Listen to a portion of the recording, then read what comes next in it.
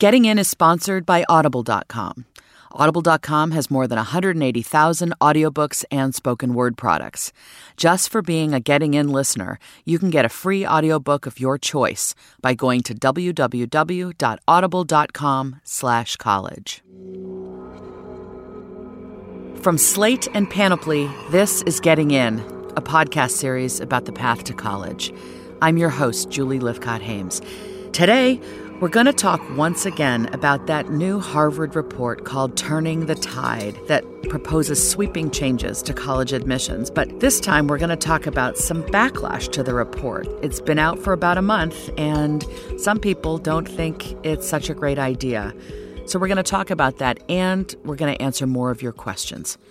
I'm thrilled that today I've got joining me Amy Young, one of our Getting In experts. Amy's the director of college counseling at Avenues, an independent school in New York City.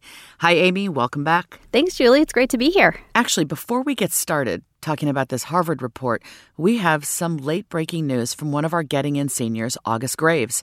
August attends Nest Plus M, the New York City public high school. August got an envelope from a college, and August's mom, Amy, recorded the moment she opened it. August's dad, Martin, was there, too. I don't think... Right, we received a envelope that says yes. That says yes from Willamette in Salem, Oregon. It means yes. It says yes, we got your application. Yes, we got your application. In case it means yes, we're in. We're recording so this. We're so excited to review your application. Yes, to review your... Oh my God! Yay!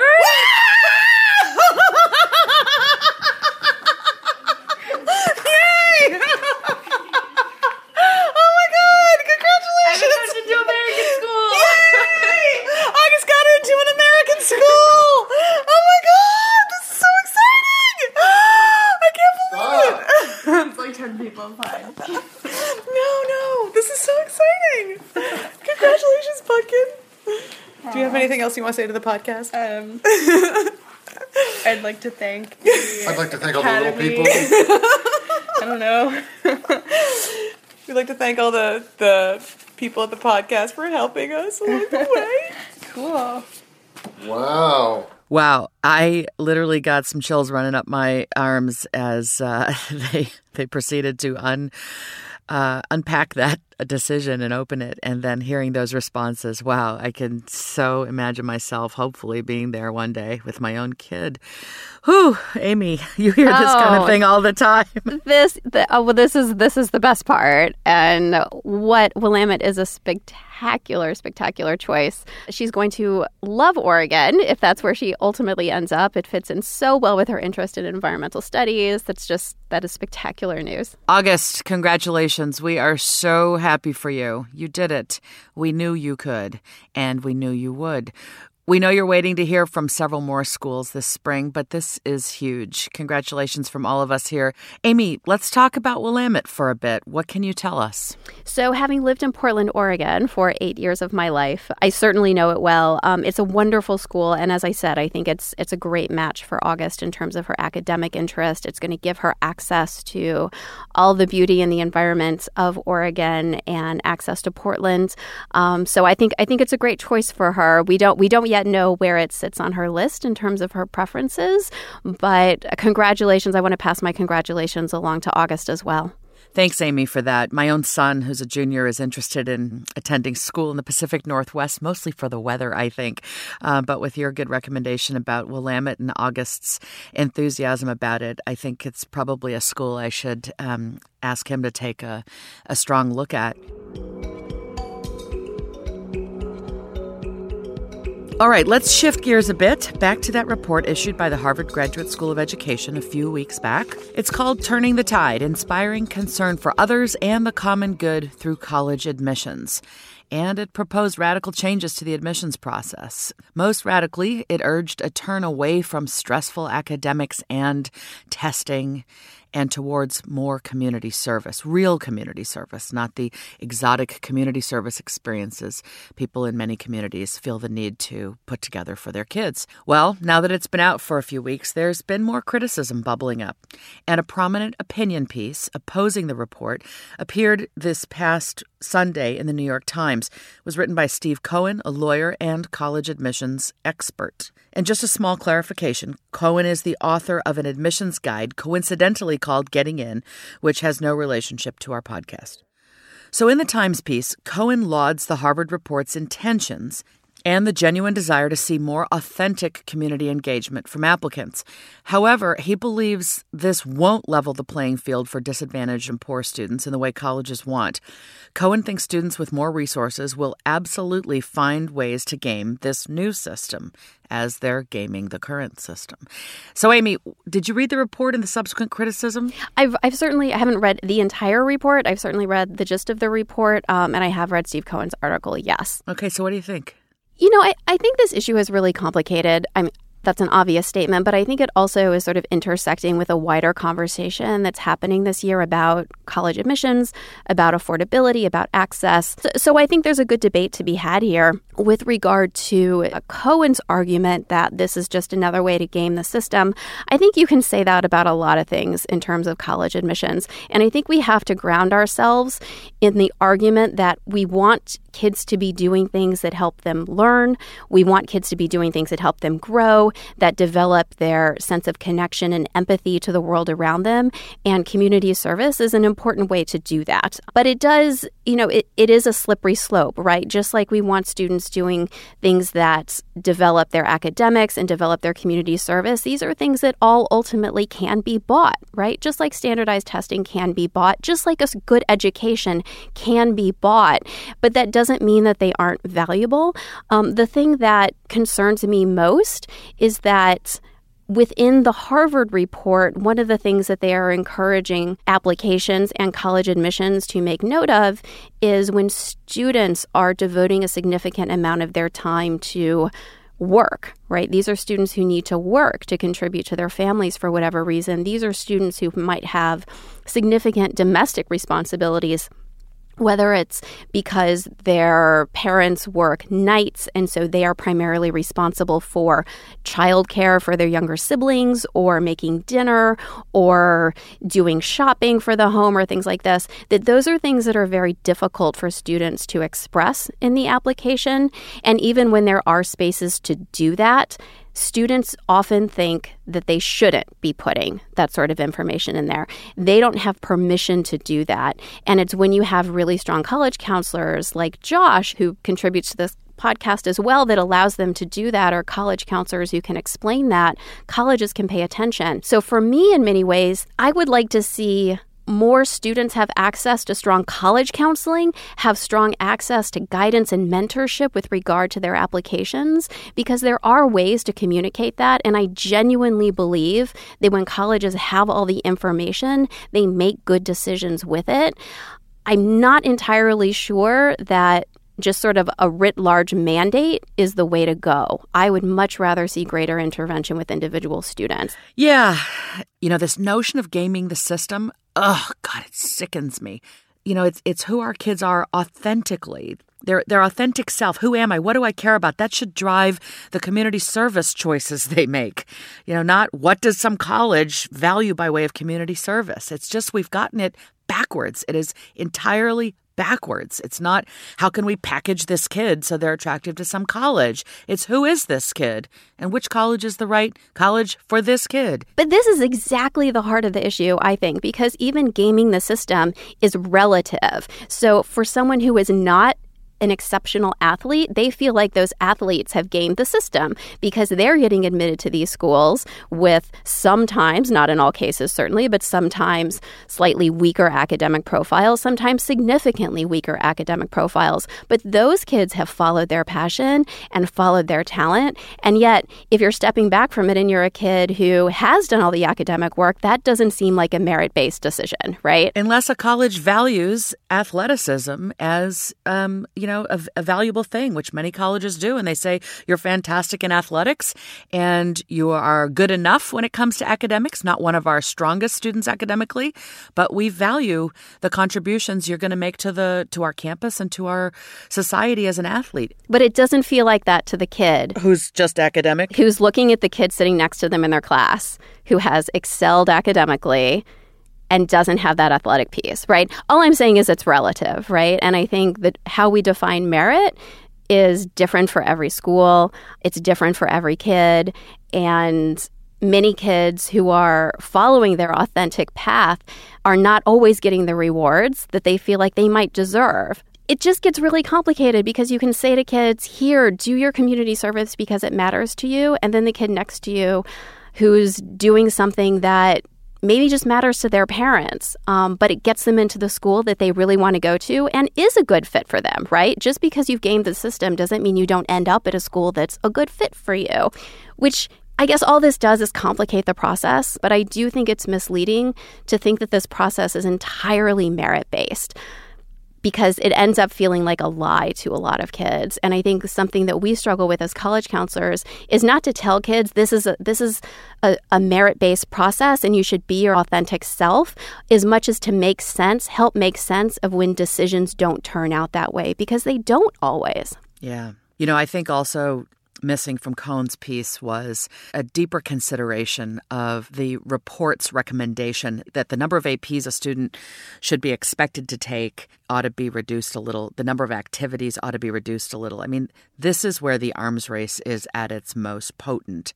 Agreed. And I think the piece that I would really like to see, I would really like colleges to stand up and disavow the rankings. Yeah. Because so much of where this comes from is reinforced by the rankings, and it makes it so difficult for colleges to extract themselves from it. I mean, you can look at the average SAT scores of the most selective Ivy institutions 20 years ago, and they are significantly lower, right? They didn't have to report things out in the same way in 1989, right? And in fact, I'm actually not sure when U.S. News and World Report started. I probably should know.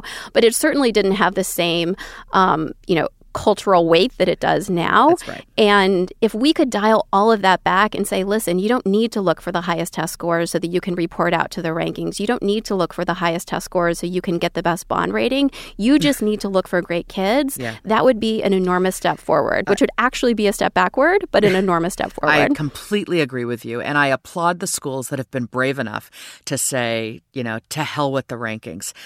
Schools like Sarah Lawrence, schools like Reed, they've taken the hit. If they don't report your SAT scores or you opt out entirely, U.S. News will, make sure you pay for that. But who decided U.S. News and World Report is in charge? Amen. I mean, seriously. And I think the benefit of turning the tide, essentially it's a collective response. It, I think, acknowledges that it's pretty hard for a school to be the first to say, you know what, we're not going to buy into the rankings. But if 80 schools simultaneously can do it, then they've got that collective power to stand up to this incredibly large hegemony, which is the U.S. News rankings. This is an inadequate way to assess the quality of a college education. Colleges are perversely incentivized to do the things they must do in order to increase their rankings in U.S. News. I mean, let's speak also to the fact that what colleges need to do to increase their selectivity, to rise in the rankings, is to email the heck out of juniors and sophomores and seniors in response to those kids' PSAT and SAT and ACT scores. I know because my kid's now getting those emails. It is ludicrous. It's like each school thinks they're individually communicating to him, but he gets the same damn email from a slew of schools, slightly customized to be from that school. And I know they're expecting a response from him to demonstrate interest, quote unquote. My kid is, it's like an avalanche of junk mail from colleges. They don't care about him. They've decided he fits some demographic. He did well on a score. Great. They want him. Do they really want him? No. I'm dealing with my kid who's like, what do I do with this? And I think I know more than most parents in this regard, and I'm overwhelmed. This is what it is to be in the middle of this process. This is what we help parents and students as college counselors. This is what we help them navigate, is this immense, immediate ratcheting up of anxiety and not knowing what to do and feeling overwhelmed and underwater and feeling like the stakes are so incredibly high. Julie, you're absolutely right. These early emails, students do not need to reply to them. If they are not going to end up submitting an application, it won't matter if they demonstrated interest. And once they do submit applications, I promise you they will get plenty more emails to open where they can demonstrate their interest. So please let those emails go. All right, now it's time for more listener questions. We got this voicemail from a mom in Tennessee. Hey, this is Ann from Nashville, Tennessee. My daughter is a junior and is looking at competitive colleges. However, she is also on a soccer team, and high school soccer for girls is in the fall. So her team practices all summer, both formally and informally. She won't be able to do any of the college programs and academic things next summer. And I'm wondering if colleges take this into account, and also how do we convey that on her application? Thank you. Amy, a common concern for any competitive athlete. What do you think Ann's daughter should aim to do this summer? Well, I think obviously she loves soccer and may be quite good at it. So that sounds like something she should be doing, particularly if she is looking to be a recruited athlete, and we don't know that based on the message, then she is sort of basically choosing to double down on her athletics for her college application, because that summer is really important. I think I would say, are there other things that she might be doing that could also link up with what she's passionate about? So again, are there programs where she is teaching soccer to under-resourced communities in the area, because that's probably an extension of what she loves. These programs are obviously very intensive, so it's not like she can go away. It sounds like that's what the mother is saying, go away to some of these college programs, which I think is fine. You don't need to go away to college programs over the summer, but I think she could look around where she lives and see if there are other things she might want to be involved in. We always encourage students to spend their summers doing things they're passionate about, that are interesting. We want them to get some rest and restore themselves before the intensity of senior year. But I also really encourage students to do a variety of things, because when they get to college, they'll be doing a variety of things. So if there are other things that interest her, I would encourage her to look for those over the summer. My guess is she isn't doing soccer every day of that summer. So I'm just wondering what other things she might be interested in. Okay, thanks. All right, up next, we got this voice memo from Leopold, a high school student in Germany. I'm currently a junior at a German-American high school in Berlin. As I skipped 2 grades, I will only turn 16 until a couple of months after graduation. I'm very interested in attending a U.S. college, but worried about my young age. Next to considerations about fit and maturity for such a step, does my young age influence college admissions? Thank you. I've got to share a funny story. When I was at Stanford, we admitted somebody without realizing that she was 14. She had done so many things. It was just impossible to think she wasn't older. And we did realize it before she actually enrolled, but we had to ask ourselves, can a 14-year-old live in a residential environment with 17 and 18-year-olds? And ultimately we figured that out, but it was through an interview with the kid and her parents to really get at her maturity level. It was obvious that academically she had had an impressive preparation and was an extraordinarily unique student for her young age, but we had to ask those questions around, maturity and fit. My sense is that's not going to be a concern at all for a 16-year-old. But Amy, what's your experience with that? Sometimes, and Julie, you might know better than I would, sometimes 16 can still be young for residential life. And some colleges might even have some restrictions on that in terms of a student's age for them to live in the dormitories. But they are going to be looking for a student to have the social as well as the social maturity as well as the academic ability to succeed in those environments. This sounds like a very mature, very articulate young man on the phone. So I would certainly be encouraging him to look at U.S. colleges. I wouldn't be discouraging him from that at all. And I think colleges will be very interested in his achievements at his young age. Yeah, I agree with that. And we've got this email from Emily Puro, a mother in Oregon. You suggested families of juniors plan to visit colleges during spring break. We were thinking about visiting a handful of universities in Oregon and Washington during our son's spring break, but it seems that most of the universities we're interested in are on break the same week. Do you see that as a problem? Isn't it better to visit when classes are in session? Would visiting during summer session be a better option for us? Thanks so much for your thoughts and for the extremely helpful and informative podcast. Amy, what do you think? I think you have to start somewhere. And if spring break means that you're going when colleges aren't in session, I don't think those are wasted trips, particularly for students who haven't been on a range of campuses before. If you don't know what a small liberal arts school looks like, if you don't know what a large public institution looks like and feels like, I think you still need to get out there and start that process. Usually there's always something that is less than ideal. Maybe you're there at the perfect time of year in terms of when you can visit classes and things like that, but it's a rainy day, so you don't get the full effect of what that college might be like. So I think you just have to jump in and get started. Most likely, if your student is interested in applying somewhere early decision, or if it rises to the top of an applicant list, then you'll probably be going back for another visit anyway. But I would say get started. Start learning about things. Start learning how colleges are presenting themselves, what it means to go on a tour. Start gathering your list of questions that you might want to ask at various schools. So please get started. Yeah, I'd add, just because it's spring break doesn't mean the admissions office is closed. The admissions office will be open. They're going to put on that info session. They'll be happy to answer your questions. You'll go on a campus tour. You'll just have far fewer students to interact with, and you won't be able to take a class. But there will be students there. It's not like winter break when often the entire campus is literally closed or effectively closed. Spring break, there'll still be students around. So it's going to be on you to reach out to them. I always recommend that when students are visiting a campus, find students who are not giving you the tour, who are not paid by the institution to provide information and answers. When you see someone who seems to be 18 to 22 years old, pull them aside and say, hey, are you a student here? Yes, great. I'm thinking of applying here, or I'm thinking about this place. What do you like about it? What would you change? Those are the two questions I recommend asking. And I'd ask that of 3 students and begin to aggregate that information. Gives you a sense of the vibe of the place, how students really feel about it, and so on.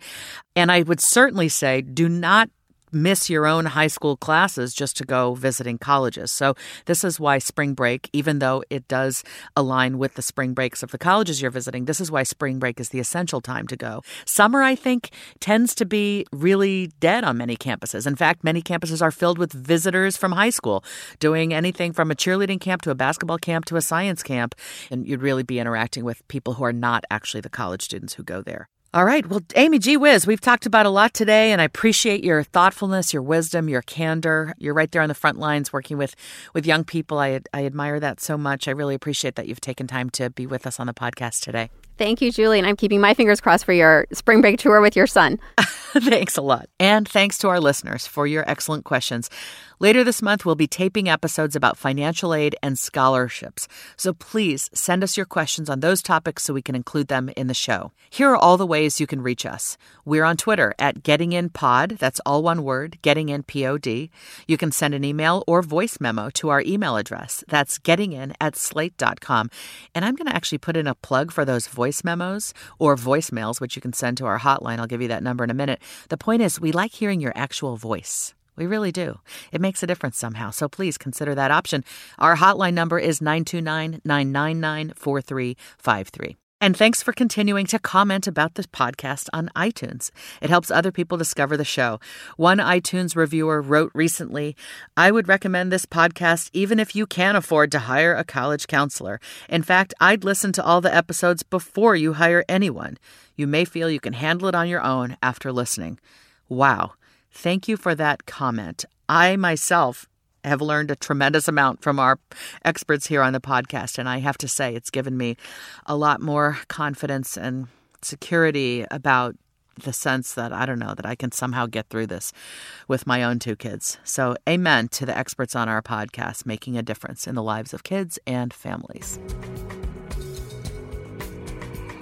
Getting In is a production of Slate and Panoply Media. Michelle Siegel is our producer. Our executive producer is Laura Mayer, and Panoply's chief content officer is Andy Bowers. Thanks so much for listening. I'm Julie Lifcott-Hames. And remember, it's not just about getting in somewhere everybody's talking about. It's about finding the right fit. Getting In is sponsored by Audible.com. Audible has more than 180,000 audiobooks. You can download them and access them on a bunch of different devices like iPhones, Android, Kindle, or pretty much any other MP3 player. One book to try out from Audible is Presence, Bringing Your Boldest Self to Your Biggest Challenges. Author Amy Cuddy uses research and real-life stories to illustrate how we can all flourish during the stressful moments that usually terrify us. Dare I say, like college admissions? If you want to listen to Presence or many other books, Audible has it. With more than 180,000 audiobooks and spoken word products, you'll find what you're looking for. Get a free audiobook and 30-day trial today by signing up at www.audible.com/college and use the promo code COLLEGE.